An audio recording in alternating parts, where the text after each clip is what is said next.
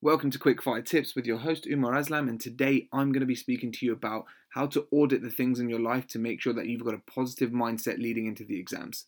If you haven't already had a chance to check out Ahead Tuition on Instagram and TikTok, we're giving away a whole bunch of resources on a daily basis. So if you want some resources to just get you started with that revision, go and check us out. Leading into the exams, I think it's incredibly important to have a clear and positive mindset. But of course, exams are not the only thing that you have to deal with on a day-to-day basis. Whether you play competitive sport, whether you go and work, whether you've got family members who need your time, it's important to have a balance with all of these different things. However, what I would like you to do on a regular basis is just to have a little audit and see what's important in your life and what's not. Sometimes things need to take a priority and other things need to take a bit of a step back. That doesn't necessarily mean you're completely letting them go, but at different points in your life, certain things will be priority over others.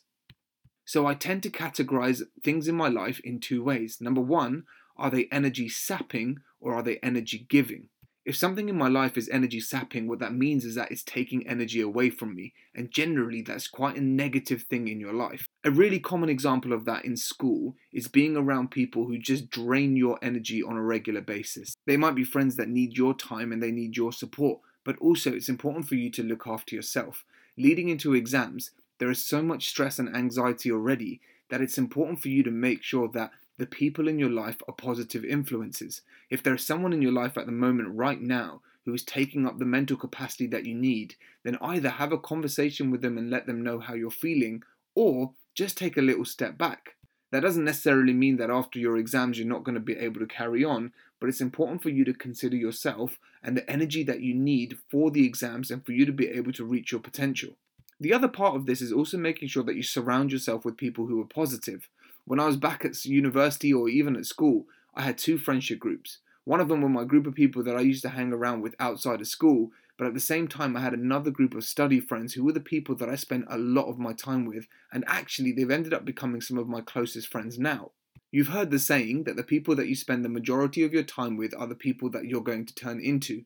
And therefore, if you surround yourself with positive influences and people who are pushing each other but also aiming towards the same goal, you will feel so much more positive on a daily basis. Having that positive energy inputted leading up to your exams is so essential. And people that are constantly talking in a positive mind frame and not just complaining or discussing drama all the time, it's so important for you to have a better idea of who is important in your life right now, but also who's giving you more than taking. That is also something that's really difficult to control. But at the same time, what I want you to focus on over the next week is who's important in your life and what sort of things can you do to make sure that you're surrounded with positivity and energy. Remember, the end result is not the most important thing, but your mental and physical health throughout the process is. Look forward to chatting to you guys next time. See you soon.